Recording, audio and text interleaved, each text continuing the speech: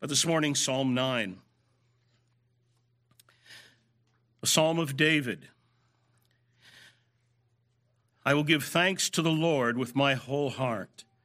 I will recount all of your wonderful deeds. I will be glad and exult in you. I will sing praise to your name, O Most High. When my enemies turn back, they stumble and perish before your presence. For you have maintained my just cause. You have sat on the throne giving righteous judgment. You have rebuked the nations. You have made the wicked perish. You have blotted out their name forever and ever. The enemy came to an end in everlasting ruins. Their cities you rooted out. The very memory of them has perished. But the Lord sits enthroned forever. He has established his throne for justice, and he judges the world with righteousness.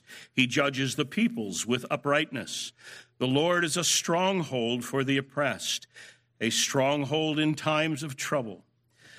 And those who know your name put their trust in you. For you, O Lord, have not forsaken those who seek you. Sing praises to the Lord who sits enthroned in Zion. Tell among the peoples his deeds. For he who avenges blood is mindful of them. He does not forget the cry of the afflicted. Be gracious to me, O Lord. See my affliction from those who hate me. O you who lift me up from the gates of death, that I may recount all your praises, that in the gates of the daughter of Zion I may rejoice in your salvation. The nations have sunk in the pit that they have made. In the net that they hid, their own foot has been caught. The Lord has made himself known. He has executed judgment. The wicked are snared in the work of their own hands.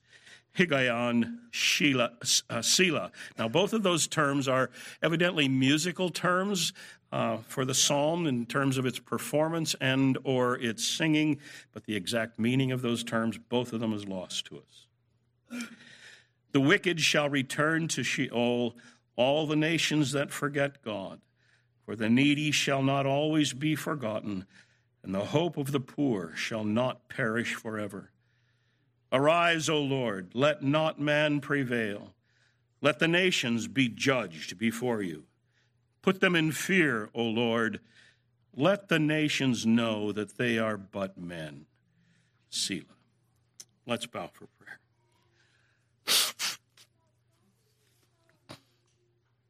Our Father, we have been so encouraged as we have become more familiar with this wonderful book. We're so grateful for the king and the prophet David, who has given us these poetic lines that teach us so richly of your greatness, of your justice, your righteousness, and of your purpose in world history. We pray that you would encourage us, your people, this morning with what we learn from this psalm. Help us to take from it great encouragement, what we will see and what we will eventually see in the return of our Lord Jesus Christ. In his name we pray. Amen. Psalm 9 we've been looking at the various genres of psalms, and this would be a psalm of individual grateful praise, or an individual song of grateful praise.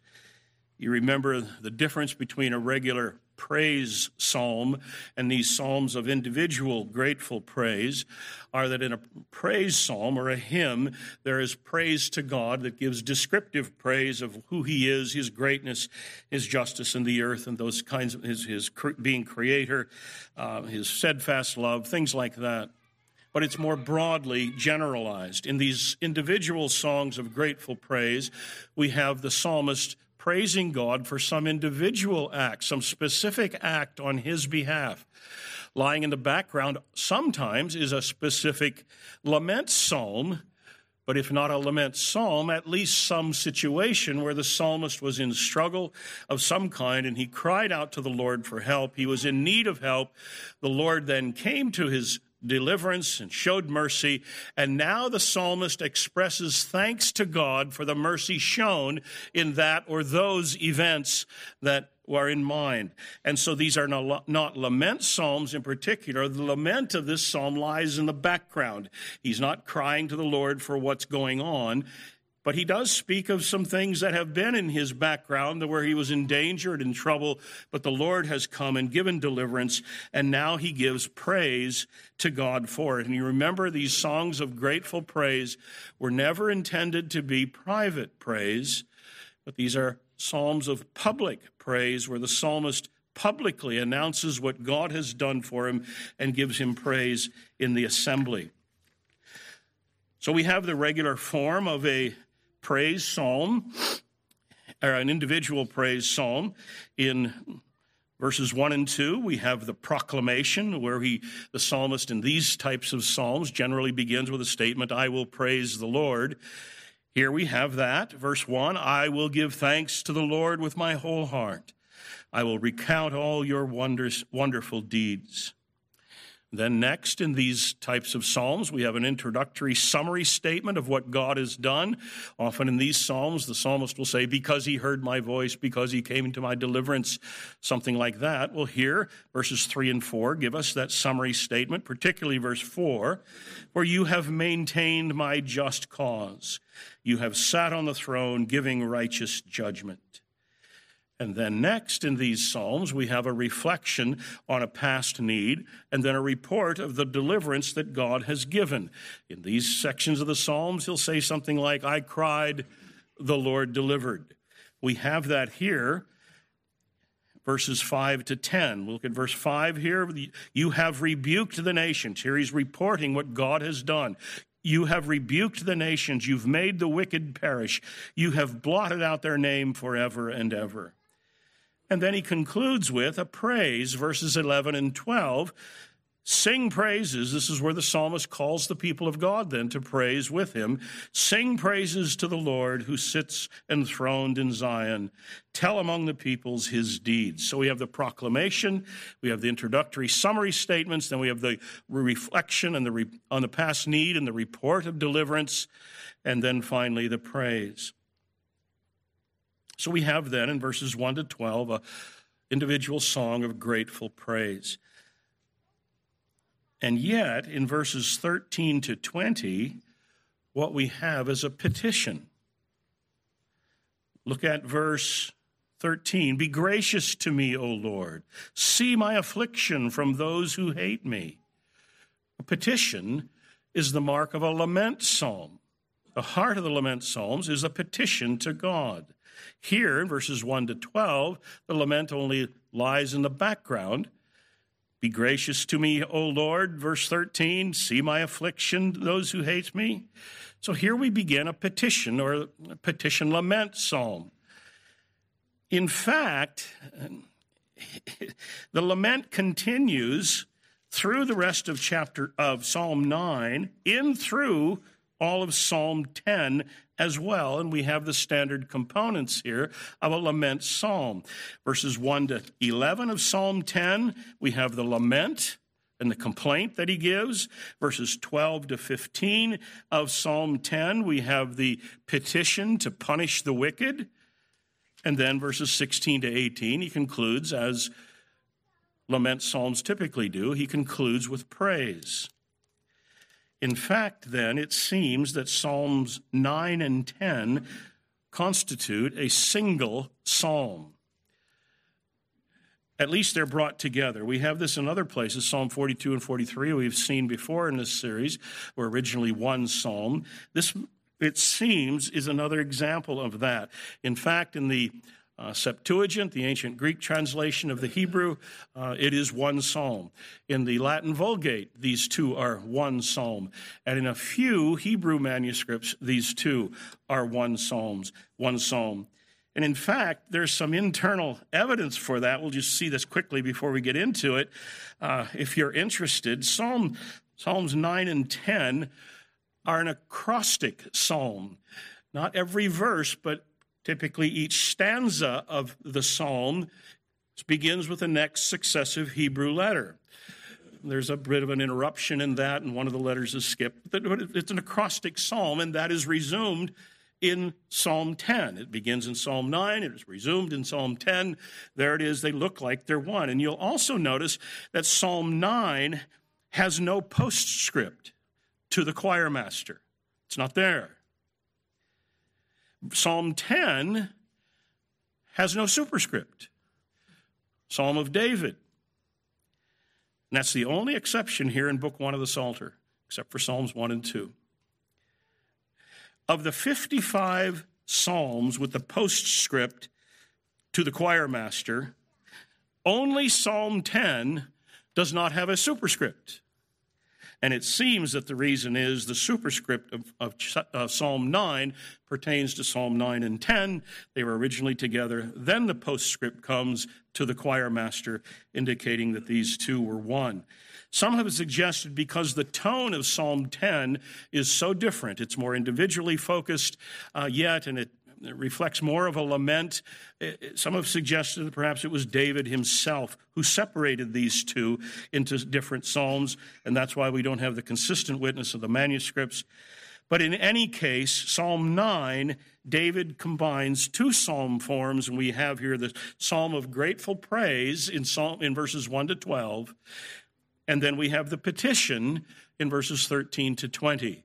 And we'll borrow from that a little bit later as we go through as well. But verses 1 to 12 of Psalm 9 are a psalm of individual grateful praise, and then verses 13 to 20 is the petition that he makes. Now, these two psalms then, with their two different forms, do focus and unite in a common theme.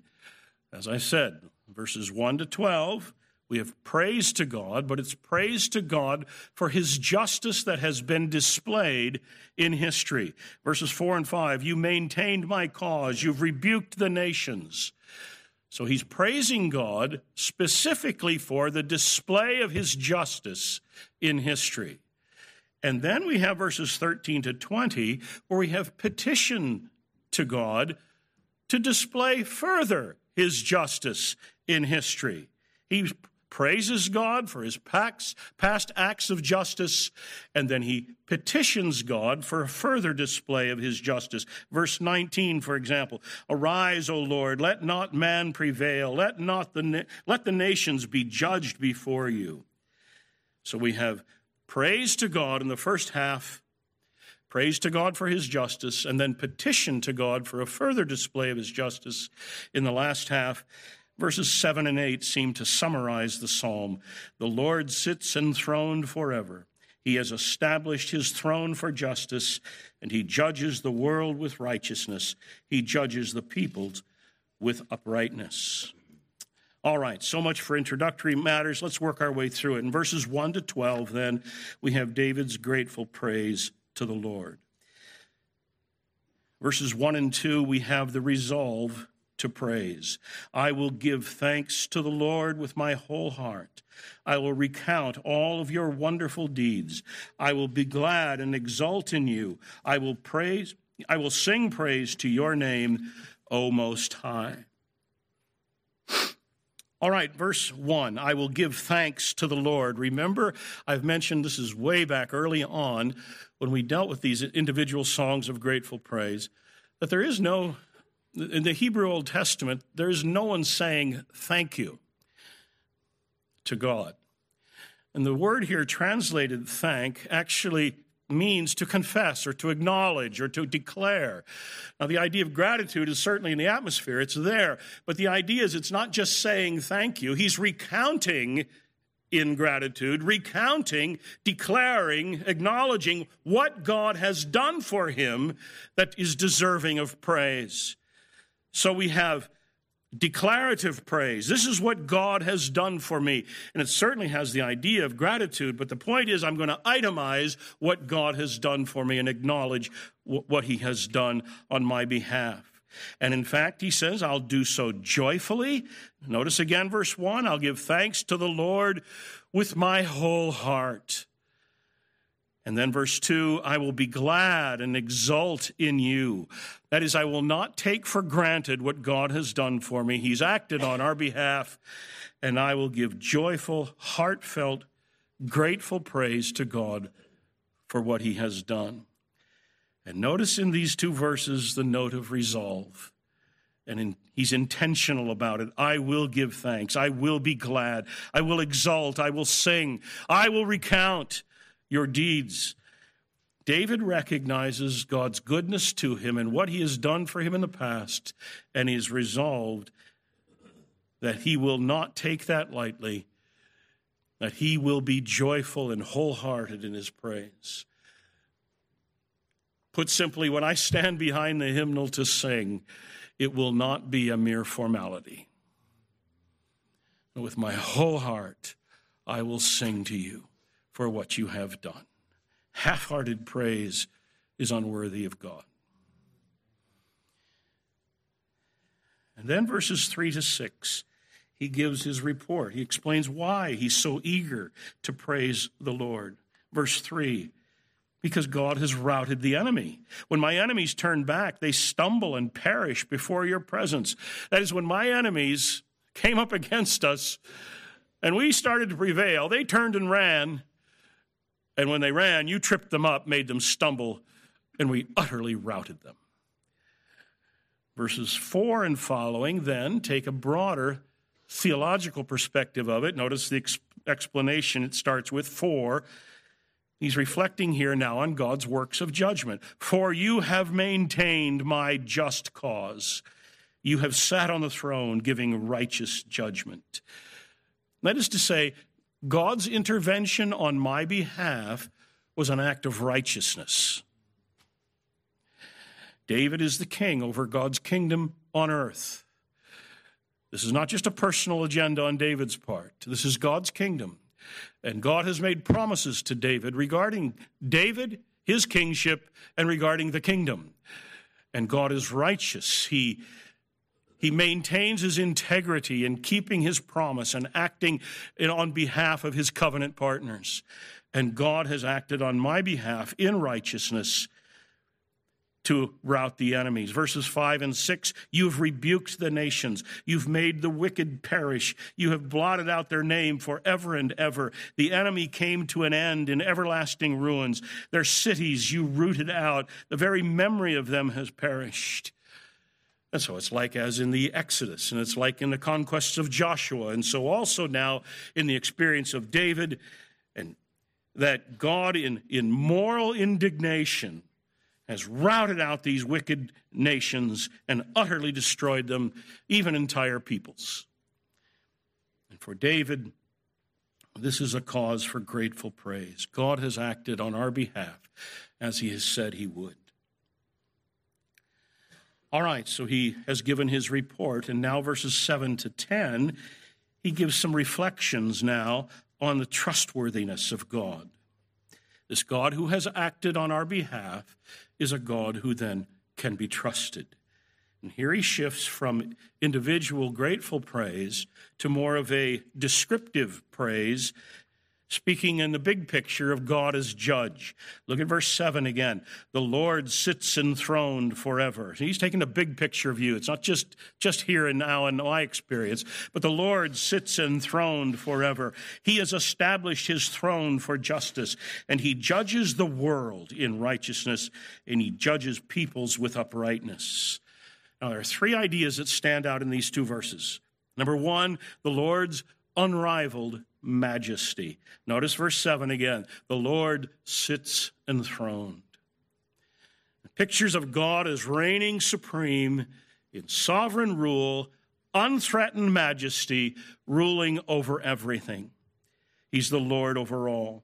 So 1, the Lord's unrivaled majesty. Number 2, he's the world's judge. He judges the peoples. He judges the nations. This God rules over all things. This is not just an individual thing for me because I happen to acknowledge it. The Lord reigns over all, and he judges the peoples. Whether they acknowledge it yet or not is irrelevant. He rules over all in judgment. And then number three, third thing emphasized here, is the characteristics of his rule. And notice the terms that are used. Verse 7, he has established his throne for justice. Verse 8, he judges the world with righteousness. He judges the people with uprightness.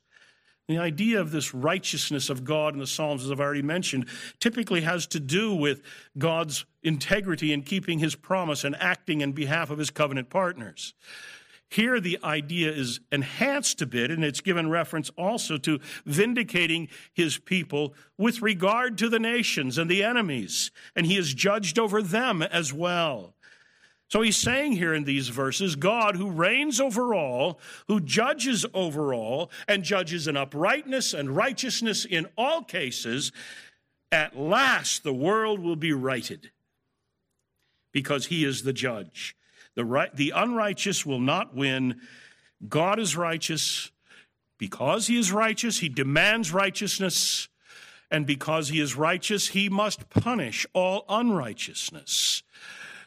And so because God is the God who sits enthroned on high, ruling over all, because he is the judge who judges in righteousness, David takes encouragement that this wicked world will one day be righted.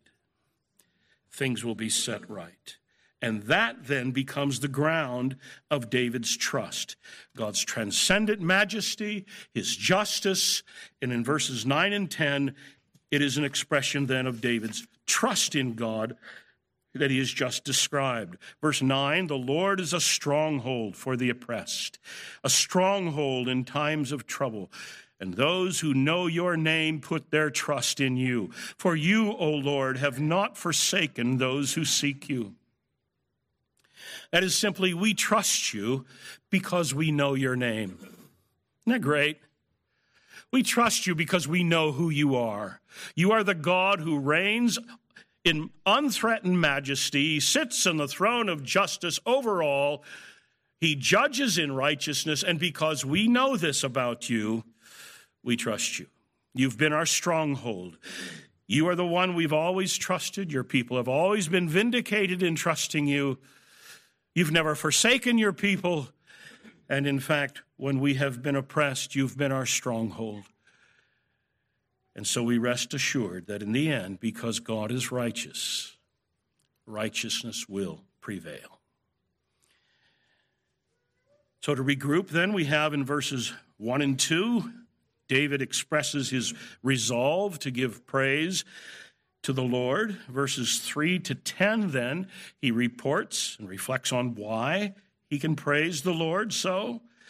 And now verses 11 and 12, he commands the people to sing God's praises also. Bring praises to the Lord who sits enthroned in Zion. Tell among the peoples his deeds. For he who avenges blood is mindful of them. He does not forget the cry of the afflicted.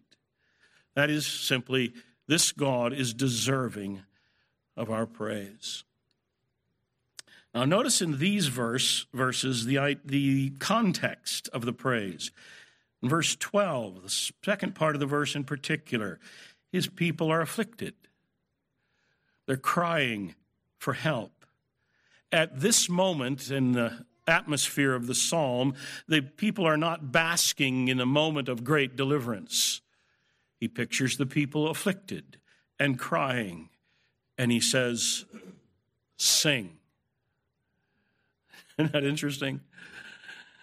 Afflicted and crying, and he says, sing. God is still deserving of your praises. He is still enthroned in Zion. His rule is still unthreatened. He judges in righteousness. He's mindful of his people. He's never forsaken his people.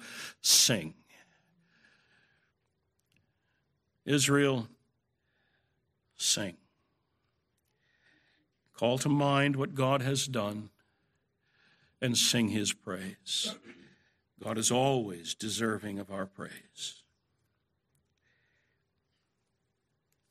Well, then we come to verses 13 to 20. In the second half of the psalm, we have a petition. First half of the psalm, verses 1 to 12, we have praise. And now verses 13 to 20, we have the petition. We've seen in the lament psalms that one of the marks of the lament is a direct address and the introductory petition. That's what we have now in verse 13. Be gracious to me, O Lord. See my affliction from those who hate me, O you who lift me up from the gates of death, that I may recount all your praises, that in the gates of the daughter of Zion I may rejoice in your salvation.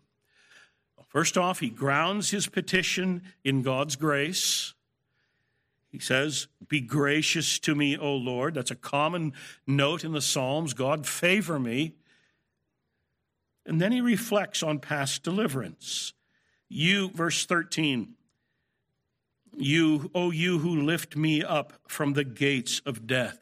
He pictures death as a gated city that he was once in, almost dead, seemed like he was done for, and yet God has delivered him from it.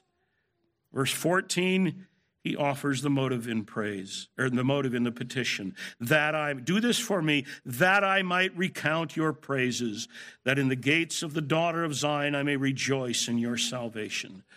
You've rescued me from the gates of death before. Do it again so that once again I can stand in the congregation and sing your praise of what you have done. And then we have verses 15 to 18, this section of confidence, a confession of trust in God's justice. The nations have sunk in the pit they have made. In the net that they hid, their own foot has been caught. The Lord has made himself known. He has executed judgment. The wicked are snared in the work of their own hands. The wicked shall return to Sheol. All the nations that forget God, for the needy shall not always be forgotten, and the hope of the poor shall not perish forever. Verse 16, let's look at that. Verse 16, the Lord has made himself known. He has executed judgment.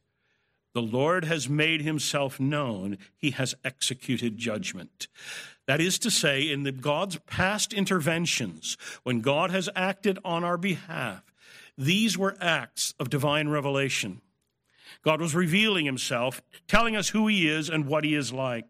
And so these past judgments have a prospective element to them. They declare that God is a just God, that he judges in righteousness.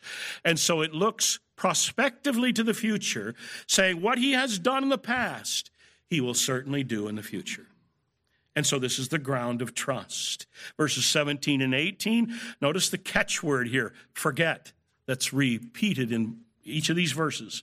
The wicked shall return to Sheol, all the nations that forget God. The needy shall not always be forgotten, and the hope of the poor shall not perish forever. The nations that forget God are bound for destruction. But he will not forget the needy, his people. And this, too, is a revelation of divine righteousness. And then verses 19 and 20, he concludes accordingly with a petition to judge the nations. Arise, O Lord, let not man prevail. Let the nations be judged before you. Put them in fear, O Lord. Let the nations know that they are but men. Perhaps the most hated and the most refused,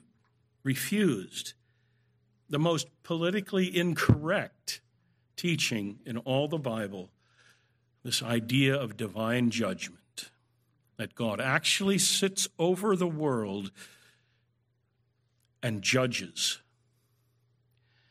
It just seems so wrong in our culture, doesn't it? It's just exactly what we're not supposed to do. And yet God is judge, and David, have you ever prayed like this? Verse 16, the Lord has made himself known. And then verse 19, arise, O Lord, let not man prevail. Let the nations be judged before you. Have you ever prayed like that? Let the nations be judged.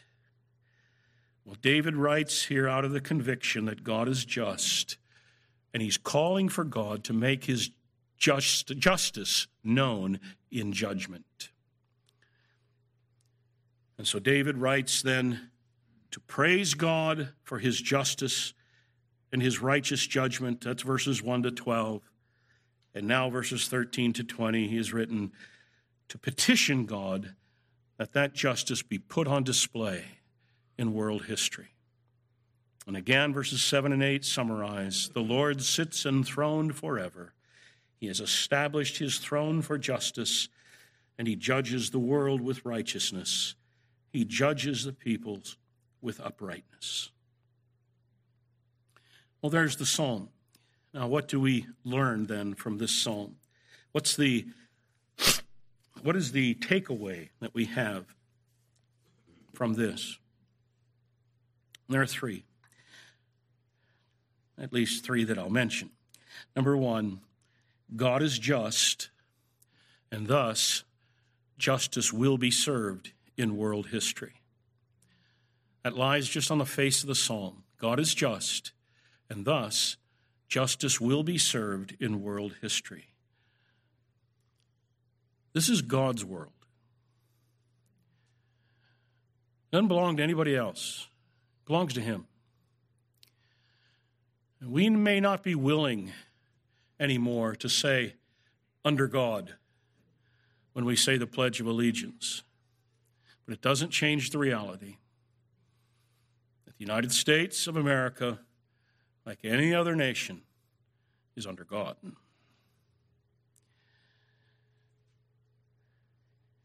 He's written his law on the heart of every man and woman. Because he's righteous, he demands that we comply. And because he is righteous, he will punish all unrighteousness. It is an aspect of God's righteousness, not only that he demand righteousness, but that he punish all unrighteousness. And history is replete with examples of verse 5. You have rebuked the nations. You've made the wicked perish. You've blotted out their name forever and ever.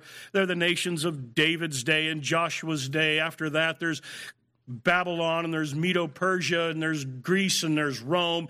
After that, there's the Third Reich. They've all come and they've gone, and Americans naively think that somehow we will be the exception. That somehow we can pursue our evil in every shape and form, and we're not accountable. This is still God's world. And he sits over the nations in judgment, and we are not autonomous.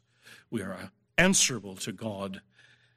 And this psalm reminds us that as we persist in all things evil, the day of justice is coming. And Psalm 9 reminds us that although God may be great in patience, it's amazing how patient he is. That's a good thing for all of us. God may be great in patience, but he is just, and one day justice will be served. And in fact, that is the very idea that explains the gospel, that God is a just God, and he demands righteousness from all of his creatures. And the question then comes up is, how then can we be saved? Because all of us have violated God's law. There is none of us who is righteous. Paul takes up that very argument in the book of Romans, and he starts out those first 3 chapters and argues that we have all sinned and come short of the glory of God. We all know better than what we have done. Even those who have not heard the gospel, they know better than what they have done. And they've all sinned. They've all gone aside. And so the question comes up, how then can they be saved? The answer he gives at the end of chapter 3 of Romans and on through 4, 5, 6, 7, and 8, he expounds it at length, that in the cross of Jesus Christ we have mercy and justice meeting. God in mercy sends his Son to stand in the place of sinners and to take the wrath of God in place of sinners. And now, standing in union with Jesus through faith, we may be saved from his just wrath, because his just wrath has been fulfilled in our substitute. And so the gospel call goes out. You may be safe. For anyone who takes refuge in Jesus, you may be safe. But there's that double edge to the sword. If you refuse him, you're on your own to face divine justice.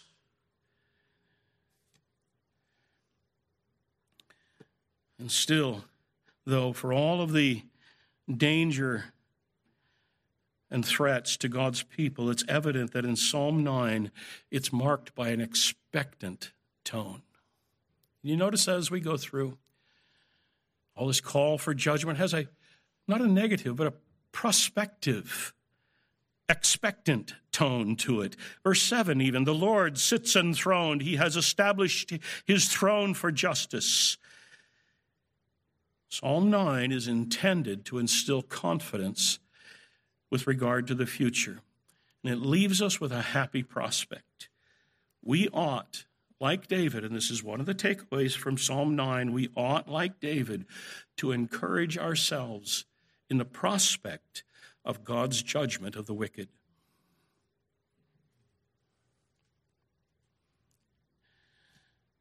The hell-bound decline of our culture and our society will not go unchecked forever, and that's a good thing. And the wicked who lead it will not ultimately succeed. And the wicked who oppress and oppose the people of God, they won't win. And the wicked who today mock God and mock his law, one day will bow before him. And this is David's happy prospect. God is a just God, and one day all the world will see it. I'll say it again. I can't wait.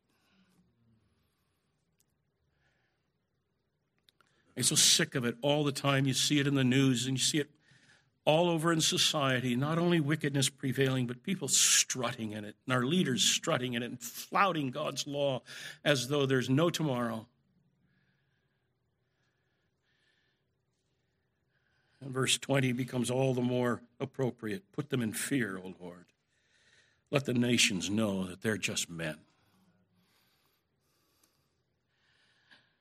This is important to know as we see our culture going to hell in a handbasket. We see the downward drift of our culture proceeding at such a pace toward all things evil,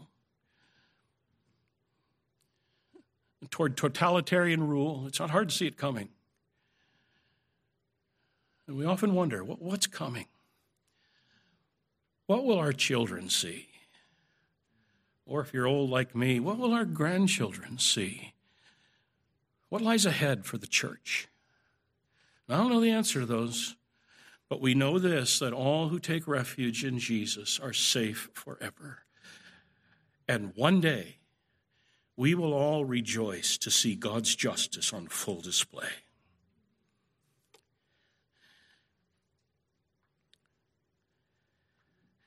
The second takeaway from this psalm, and this has to do with I said we'd come back to the form of the psalm, the structure of it. We have both praise and petition. Because this psalm has both praise for God's past deliverances in justice, and because it has petition for God's deliverance, we're reminded that no deliverance in this life is final. You see that? Because we have praise for past deliverance and we have petition for present deliverance, we're reminded that no deliverance in this life is final. David praises God for past deliverances, yet we find him suffering again. No deliverance in this life is final. We must, through tribulation, enter the kingdom. We may, and in fact we must, like David, give wholehearted praise for past deliverances, past mercies that have been shown, but we always find and face new threats, and they're always there. And last of all, we'll face that great enemy of death, and until then, there's sufferings of all kinds.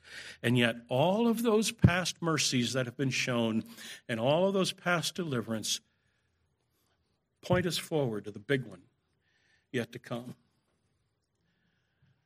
Our Lord Jesus, the forerunner, has gone ahead of us.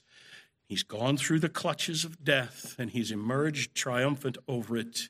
He has defeated sin, and one day he will defeat death itself, and he'll raise all of his people with him in his return.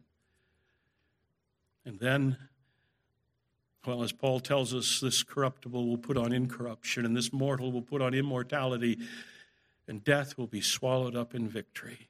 And we'll look back and we'll say, "Oh, death, where is your victory? Oh, death, where is your sting? Thanks be to God who gives us the victory in our Lord Jesus Christ." And until then, this is the third takeaway, and until then, we will learn, like David, to sing with our whole heart in expectant praise. There's a hymn I've sung all my life since I was a kid. I've sung it all my life until RBC. It's not in our hymnal. I wish it were. The chorus of the song is just so passionate on this note. I'm sure many of you have heard it. "Oh, Lord Jesus, how long, ere we shout that glad song, Christ returneth, hallelujah." That's the heartbeat of the church. And that's what this psalm reminds us of. Until that day we sing in expectant praise. In 1553 in Europe, the Reformation was well underway. In France, it was underway. People of France, the believers in France, paid a dear price for it. Eventually, hundreds, thousands of them were slaughtered. But in 1553, at the beginning of the reign of terror under Pope Paul IV, 5 Reformed scholars, theologians, were burned at the stake. As they were being carried to the stake to be burned, they together sang, loudly, we are told, Psalm 9. "I will give thanks to the Lord with my whole heart. I will recount all of your wondrous deeds." Verse 7, "The Lord sits enthroned forever. He has established his throne for justice." Verse 11, "Sing praises to the Lord who sits enthroned in Zion. Tell among the peoples his deeds, for he who avenges blood is mindful of them. He does not forget the cry of the afflicted." Amen. Let's pray. Our Father, we are reminded again in this psalm of your greatness, your majesty, and in particular your justice. How grateful we are for the Lord Jesus Christ, in whom justice was satisfied for us. And how we long for that day when he will come, when divine justice will be put on full display as he brings your kingdom to its grand consummation, and all the world is brought before him. Lord, hasten that day, we pray. Until then, keep us faithful. In his name we ask. Amen.